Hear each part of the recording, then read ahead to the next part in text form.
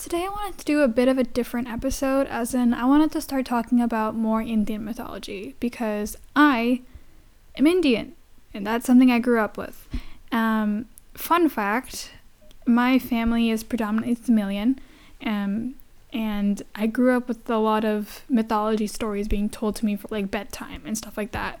My grandmother was a big avid fan of stories and my mom writes, so logically that makes me somewhat of a weird person that just loves books and mythology and things like that. So today I'm going to be talking about the Dashavataram. I'm not going to be talking about all of the avatars. I don't know why I said avatars like a white person. Avatars.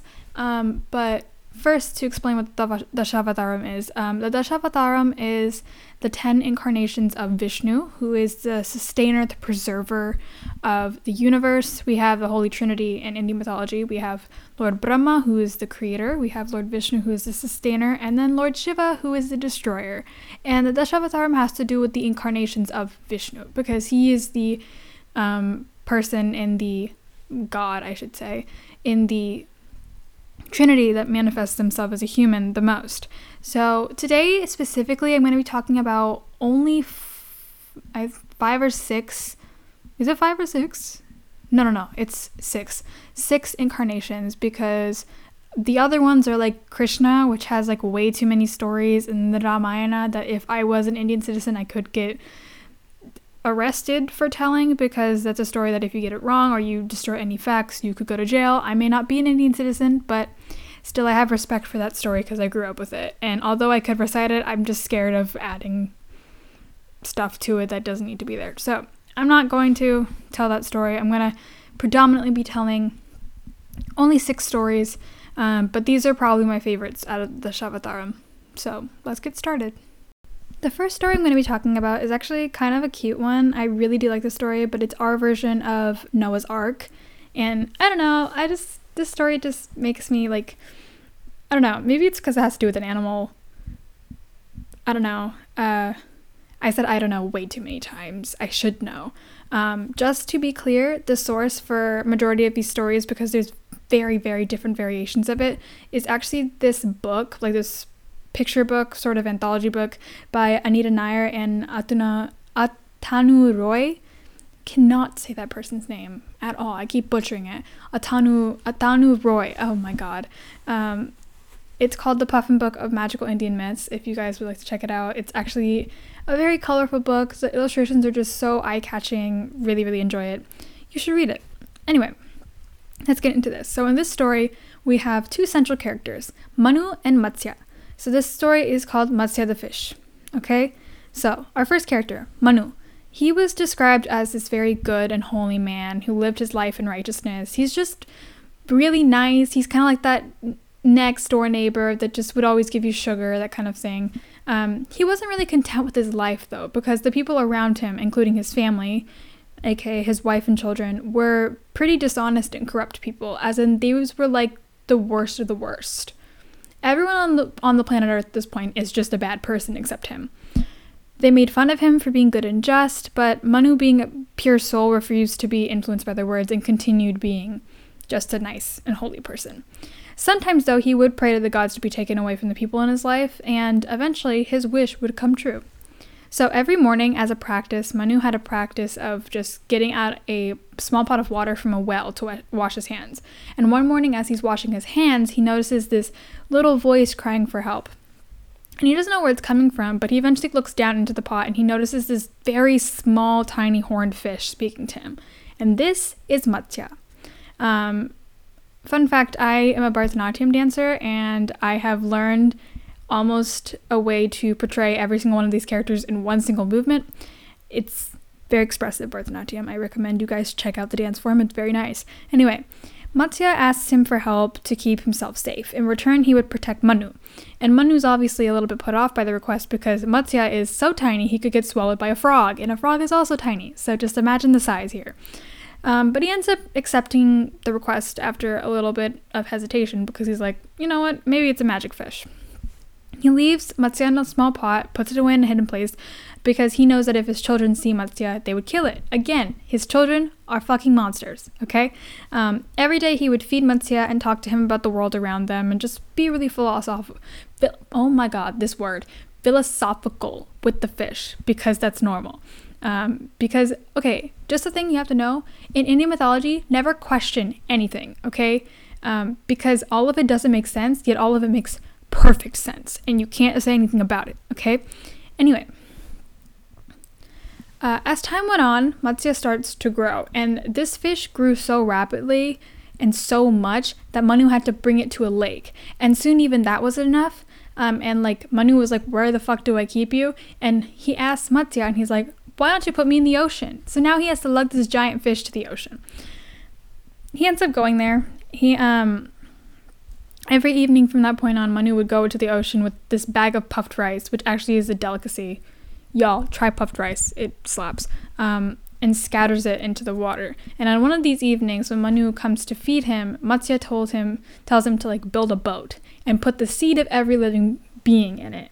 And says, you need to live in the boat because I told you so. And so Manu's a little bit like, okay, I'll do it. I trust you. At this point, he realizes that obviously it's not an ordinary fish because it grew like 10 sizes. So he gets to work. All the while, his neighbor, his family, all mocking him. But he continues with this task because he's a G like that. He also continues to meet Matsya. One night, while he's meeting Matsya, Matsya warns him that on this night there's going to be this giant storm. And it's going to flood the village, and everyone's going to die. And the only way he can stay alive is if he stays in the ship and waits for him. So Manu is like, oh my god, I have to like warn everyone because, they're all going to die. So he runs back home to the village, and he's like, everyone, there's a storm coming. We're all going to die. Put on your raincoats. Let's get out of here.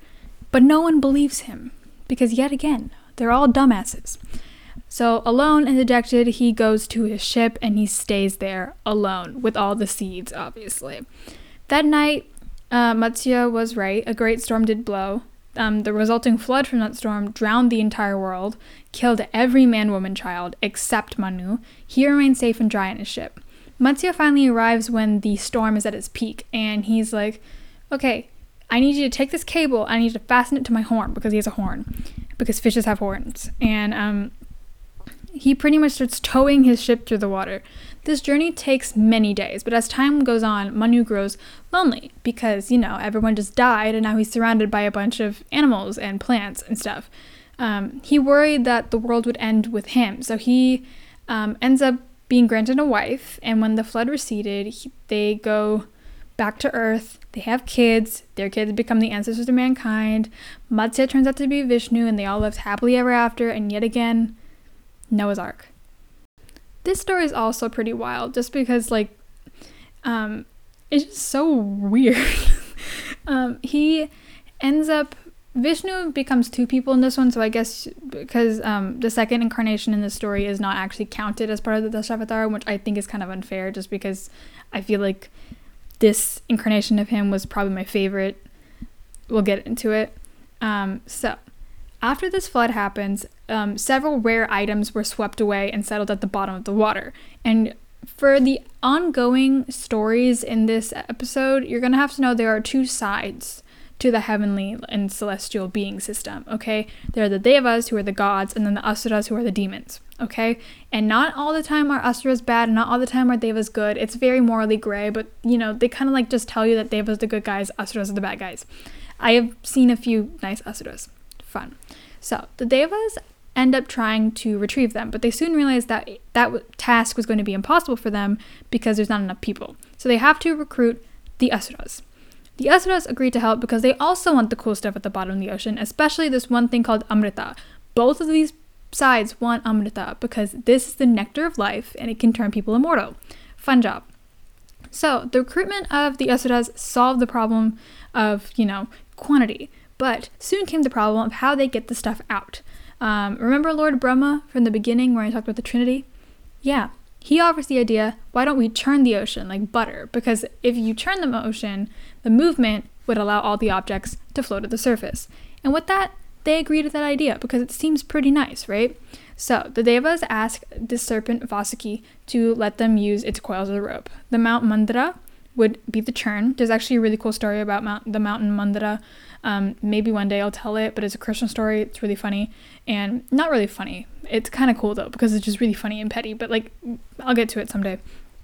Varuna, the lord of the night and the oceans, was originally asked to hold the mountain down, but he found the mountain to be a bit too heavy for him, and he eventually gave up the job, which sets back a lot of people. Now, Vishnu is among the devas who were supposed to churn the ocean, and he was getting pretty restless because Homeboy's wife, consort Lakshmi, the goddess of prosperity, she had been taken by the flood. So in order to get his wifey back, he volunteers to hold down the mountain, which is funny because Vishnu's also Krishna, and again, the story. So Vishnu becomes Kurma, a giant turtle, which, by the way, I have to tell you, Kurma is one of my favorite mudras to do. I just find it so fun because it looks so odd, but it's just so nice to do. It's really simple too. This doesn't make any sense. I apologize. Anyway, continuing. The process begins. The tugging of Vasuki ends up causing him to exhale pretty heavily, and this becomes clouds. His breath becomes clouds. How aesthetically pleasing. The clouds burst into rain, falls on the gods. The rain was actually pretty welcomed by the devas because it's like, oh my god, we're like doing all this hard work, and now it's like a nice mist, right? But then the serpent started spraying poison and a bunch of people died, so that's fun. The movement of the mountain also killed many animals and set off many fires because friction does what? And that was solved by the rubbing also squeezing the juices of several medicinal plants into the ocean, reviving the sea creatures. And then Indra summoned rain to put out the fires because he's like, I can't have all of my people bursting into flames, spontaneous combustion. We don't like that. So as the devas and asuras continue with the churning, the lost items started to surface. Now, I'm going to apologize. I am an ABI, American-born Indian, all the way through, which means my pronunciation kind of sucks on a few things. So I'm going to try my hardest and remember the way that my grandmother said them because she said them so nicely. I don't know what it is, but the Indian accent. But anyway, continuing. As the devas and asuras continued the churning, the items surfaced. First up was Kamadhenu, the cow of plenty. This cow was gifted to Vashishta, who is the officiating priest. There are actually a lot of stories revolving around Vashishta. Maybe I'll tell them one day, just because there's so many, and like, man's kind of a G. Anyway, Airavata, who is a white elephant. That's literally the only description we have for him. It's just a white elephant. And then I'm gonna mess this one. Uche Sravas, who is a horse. It's just a horse. Both of them were claimed by Indra. Sura, the goddess of wine, resurfaced. She kind of just vibed because, she's her own person. Indra also claimed this tree called the Parijata tree because it apparently smelled really nice. Obviously, I've never smelled it before, but apparently it smelled really nice. And he wanted to put it in heaven so all celestial beings could smell it and be like, oh my god, it smells so nice up here. Ramba and other celestial nymphs became dancers in Indra's court eventually, and actually the moon came out. The moon fell into the ocean. I don't know how that even happens, but that's what happened. The moon came out and was immediately seized by Shiva to become a hair ornament. And you know what? I gotta respect that because aesthetically pleasing, do what you want for some nice jewelry. The churning actually goes on for another 1,000 years. No Amrita has emerged. Instead, we have Visha, which is poison. And that's not good. So the snake gods tried to drink as much as they could, but there was still so much left that it looked like it could kill all of them with the fumes. It'd be funny to think that gods could be killed by poison, but that is what's happening here. To prevent this, Shiva drinks all the poison, which ends up turning his throat blue because it gets stuck there. I don't know how that works, but it did. The churning begins again, renewed passion. They're going quicker and faster. They're going for it. Shanka, the conch shell? Is it conch shell or conch shell? Conch shell. I'll just go for conch shell. The conch shell of victory. Kaustuba, this priceless jewel. Lakshmi finally gets out of there. Thank the Lord. Unironically. And finally, we have the Amrita emerge with Dhanvantri, who is the god of medicine. And with this, the churning comes to an end, and Vishnu does not have to be Kurma anymore. He has now returned to human form. At this point, though, I don't think you guys have noticed, but a lot of the objects that came out of the ocean, they ended up going to the Devas. At this point, the Asuras had discovered that majority of the items had been taken by the Devas, and they got so fucking mad. They just snatch the Amrita and are like, let's go to battle. Now, Shiva decides to intervene before things get too intense, which is ironic because he's the god of destruction and he could have bodied all of them, but he decides to be like, hey, why don't we split the Amrita since we both did a lot of work and, we're all tired, so let's split the Amrita. And of course, that begs the question, who's going to divide it and who's not going to be biased about it? And Vishnu turns into his second incarnation within the story, and this is Mohini. I just find it so funny because this man knew that the weakness to any straight man is a woman. And so Mohini was designed to be this very ethereal beauty. She's practically the most beautiful woman in the world, universe even. Everyone was so dazzled by her beauty. No one even had the mind to question her when she said that the Devas should be served first because of age. Apparently they were older. I don't know how you can tell, but okay. After serving all the Devas, there were only a few drops left, which she drank. And might I add, she's Vishnu, so served twice, might I add. There was really nothing left for the Asuras. Just then, the moon and the sun, both of whom knew that Mohini is Vishnu, noticed that there's an Asura who had disguised himself as a Deva and had been served Amrita. And this Asura is named Rahu, okay? And the moon and the sun tell Vishnu, and they're like, oh my god, dude, there's like a traitor or like an intruder kind of thing. And Vishnu promptly reveals himself, hurls a Sudarshan Chakra, which is his weapon of choice, which is pretty much a disc that he hurls at people's heads and it cuts their head off. Very fun. Cuts off his throat. But since the Amrita had already gone down his throat, he's pretty much immortal now, so it led his head and body to remain alive separately. His head retained his name, Rahu, and his body gained the name Ketu. Since that point on, Rahu wreaks revenge on the moon and sun by occasionally swallowing them, which is what we call an eclipse. And again, another battle ensues because the Asuras now know that Mohini is not real and it's Vishnu. But the Asuras were really tired after turning. The Devas had just gotten that nice energy drink, so they were defeated again. Because, yeah. This next story is actually pretty short. Like, it's literally a paragraph in my notes. It's very short. And it's pretty self-explanatory, as in it's really just a story of Vishnu killing someone. So let's get into it. So this story starts with a set of Asura twins. Again, Asuras are the demons. Haranyaksha and Haranyakashipu. I am pretty sure I said the first guy's name wrong. But again, ABI's American-born Indian. I really don't know what I'm saying. Anyway, they were trained to be the next Asura chiefs, and they were uniform in their hatred for Devas. They pretty much just wanted to, like, become rulers over them and, like, very much just, world domination. With that vibe. One day, Haranyaksha, the older twin, came up with this idea to cripple the gods. Since the people on Earth were the ones that gave Devas the delusions of grandeur that apparently they claimed they had anyway, they should just get rid of the earth, because if there's no earth, there's no prayers, means there's no power. So with this plan, he ends up dragging the earth to the bottom of the ocean and pretty much just stands there holding it to his chest. And this obviously is pretty troubling for the Devas, because not only is everyone at the bottom of the ocean, they also aren't strong enough to beat Haranyaksha even if they all work together. So Vishnu decides to take on the threat on his own because girl boss behavior. So he assumes the form of Varaha. Did I say Varaha? Oh my god, I'm bad. Varaha, which is a gigantic boar, pretty much. He swims to the bottom of the ocean. I just want you to mentally picture that. A giant boar swimming to the bottom of the ocean. I find that hilarious.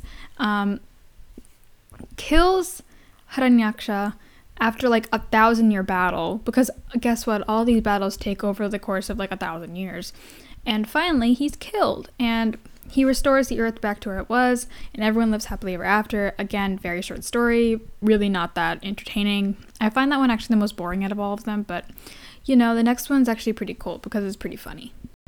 This one's my favorite, by far my favorite story pretty much of all time. mainly because I heard the story so many times. My grandmother used to tell me it all the time. I was and I still am an avid fan of Amar Chitrakatha, which is pretty much an Indian comic series. And yeah, I'm just, I actually have this story in comic form, and that just fortifies my love for it, because if you guys haven't heard of Amar Chitrakatha, really, really recommend you find some place to get them. They're all really tiny comic books that just summarize Indian myths into just beautiful comic style. Just go for it. Really love it. I have like 900 issues of it. I love that. I love that comic series so much. So this story actually involves the twins from Varaha's story, specifically the younger one, Hiranyakashipu.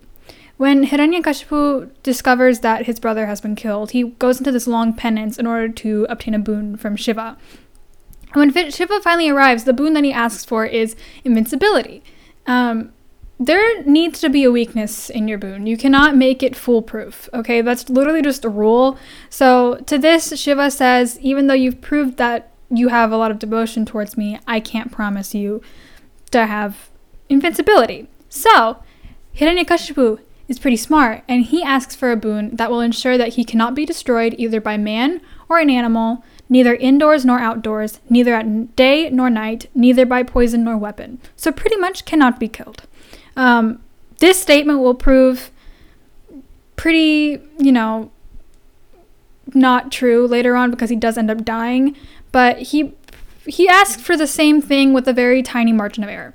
And Shiva grants this because it seems, he could get killed in that very tiny margin of error, so he gives it to him.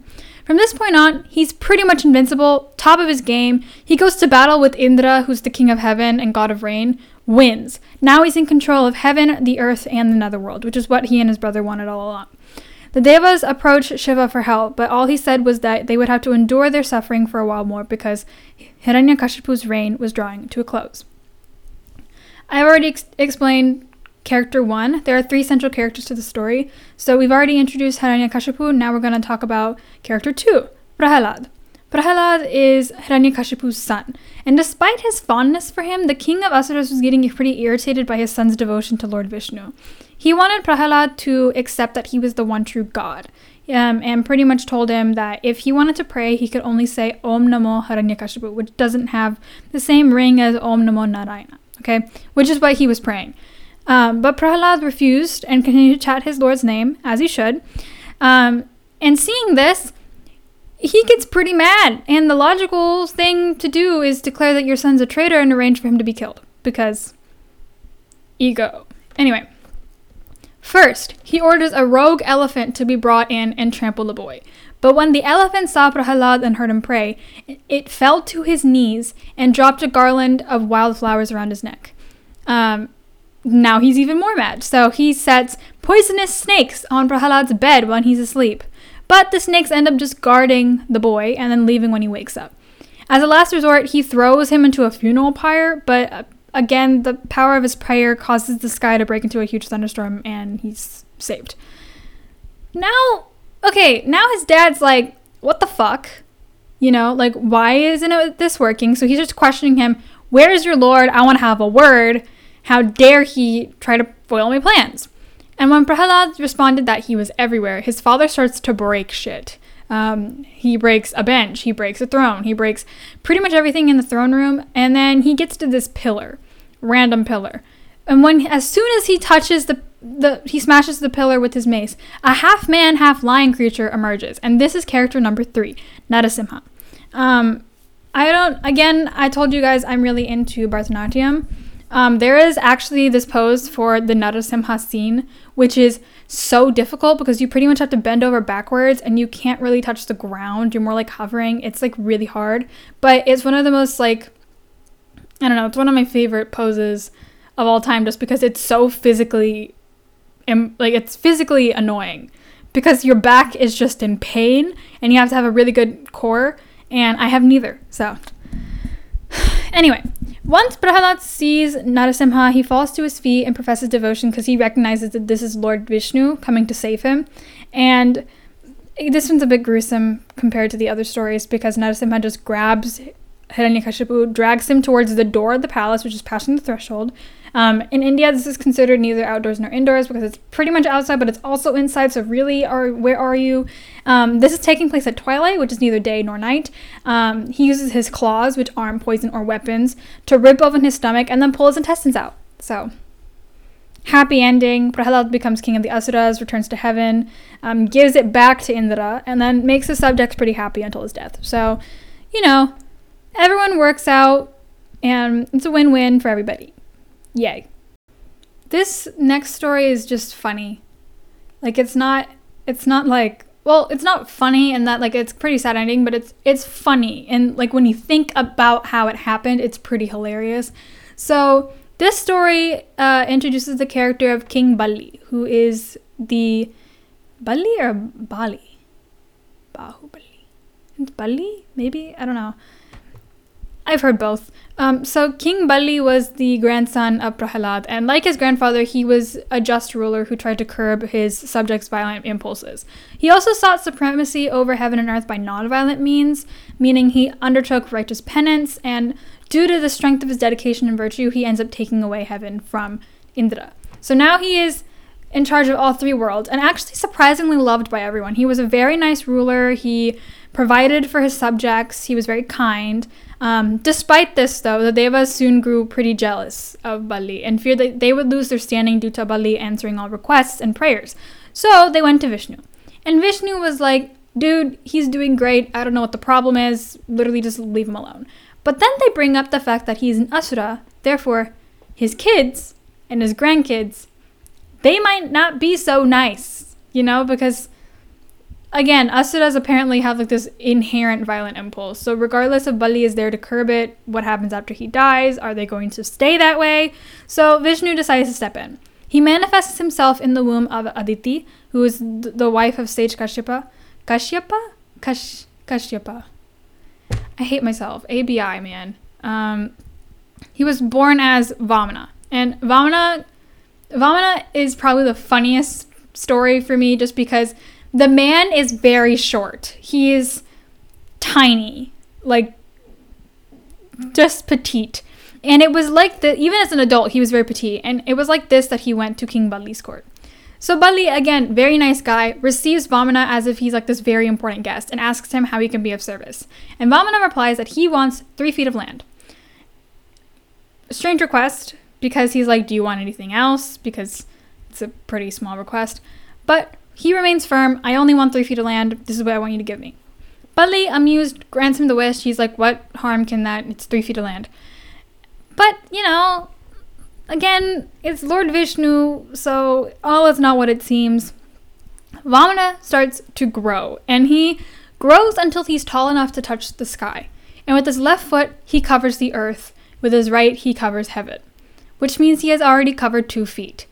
Realizing that he has covered 2 feet with nothing to third, he wonders aloud, what can I do what can I take for my 3rd foot of land? And Balli at this point has recognized, oh my god, this is Lord Shiva.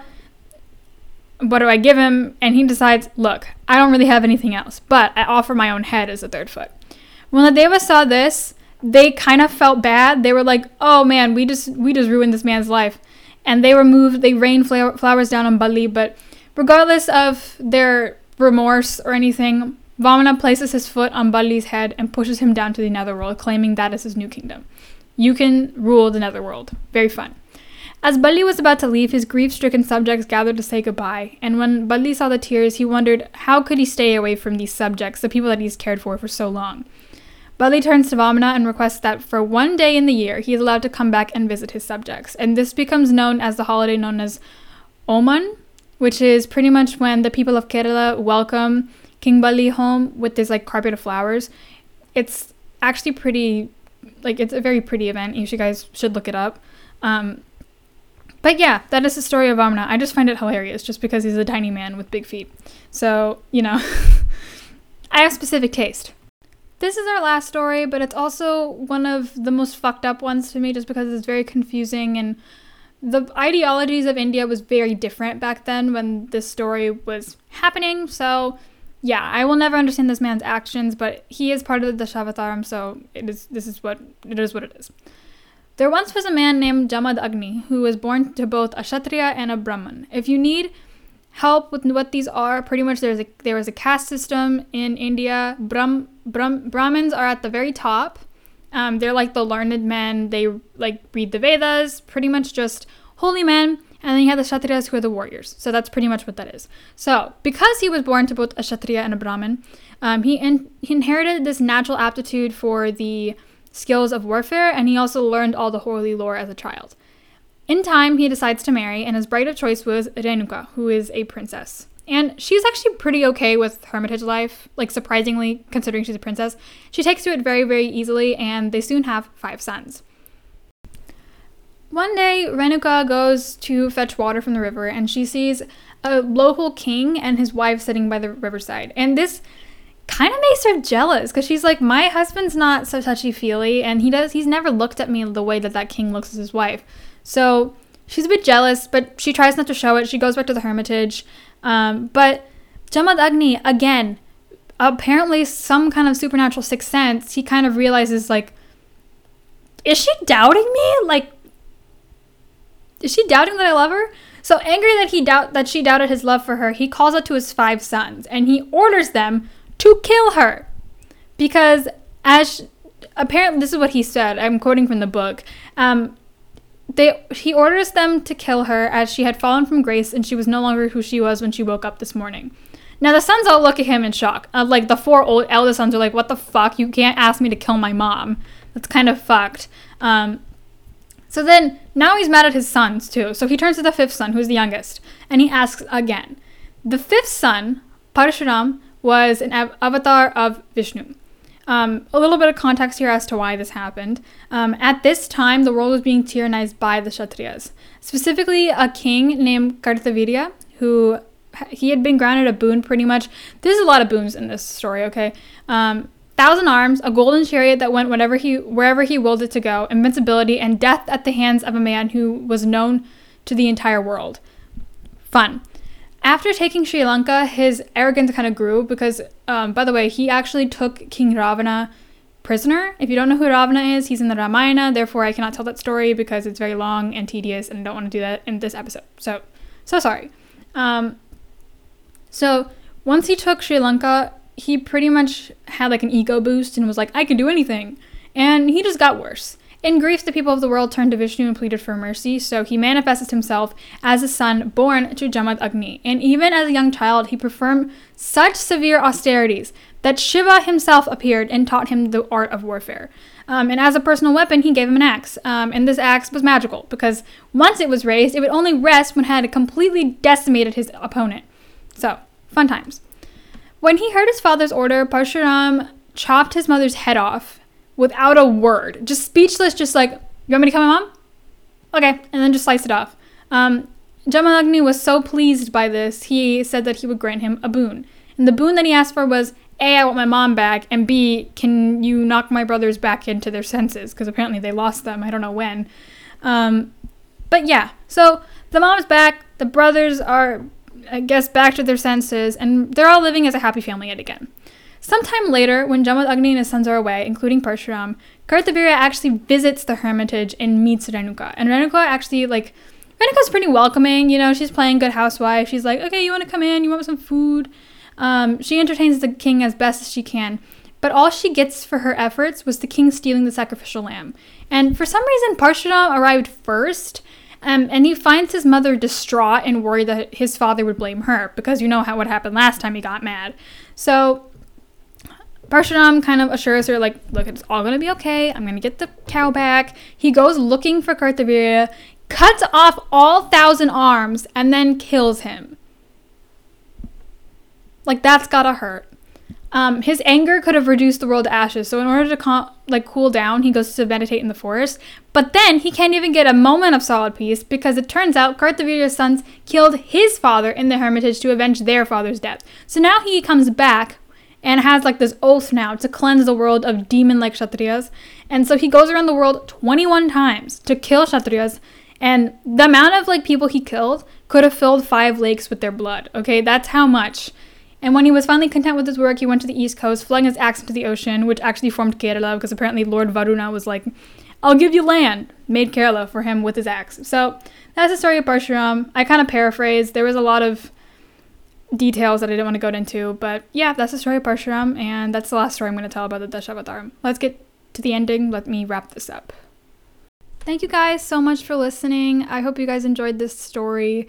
If you want to listen to me talk about whatever I want, you can go listen to my other podcast, The Musings of a Raging Introvert. The episode this week is about Red Notice, which is that Netflix film with The Rock and Gal Gadot.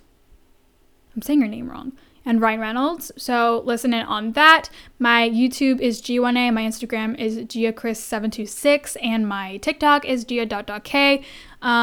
You can listen to my Spotify, again, Gia1A. G1A, not Gia1A, G1A. And yeah, I post covers on there. Hopefully I'll do original music soon. Black Lives Matter resources are in the description box, along with anti-Asian hate crime resources. I really hope you guys check those out, because our best defense against this thing is both education and action. So yeah, check that out, and thank you guys so much for watching. I'll see you guys next week with a story. Stay safe, stay sane, stay sanitary. I'll see you next time. Ew, I thought that gross. Stay safe, stay sane, stay sanitary. See you guys next time, and bye.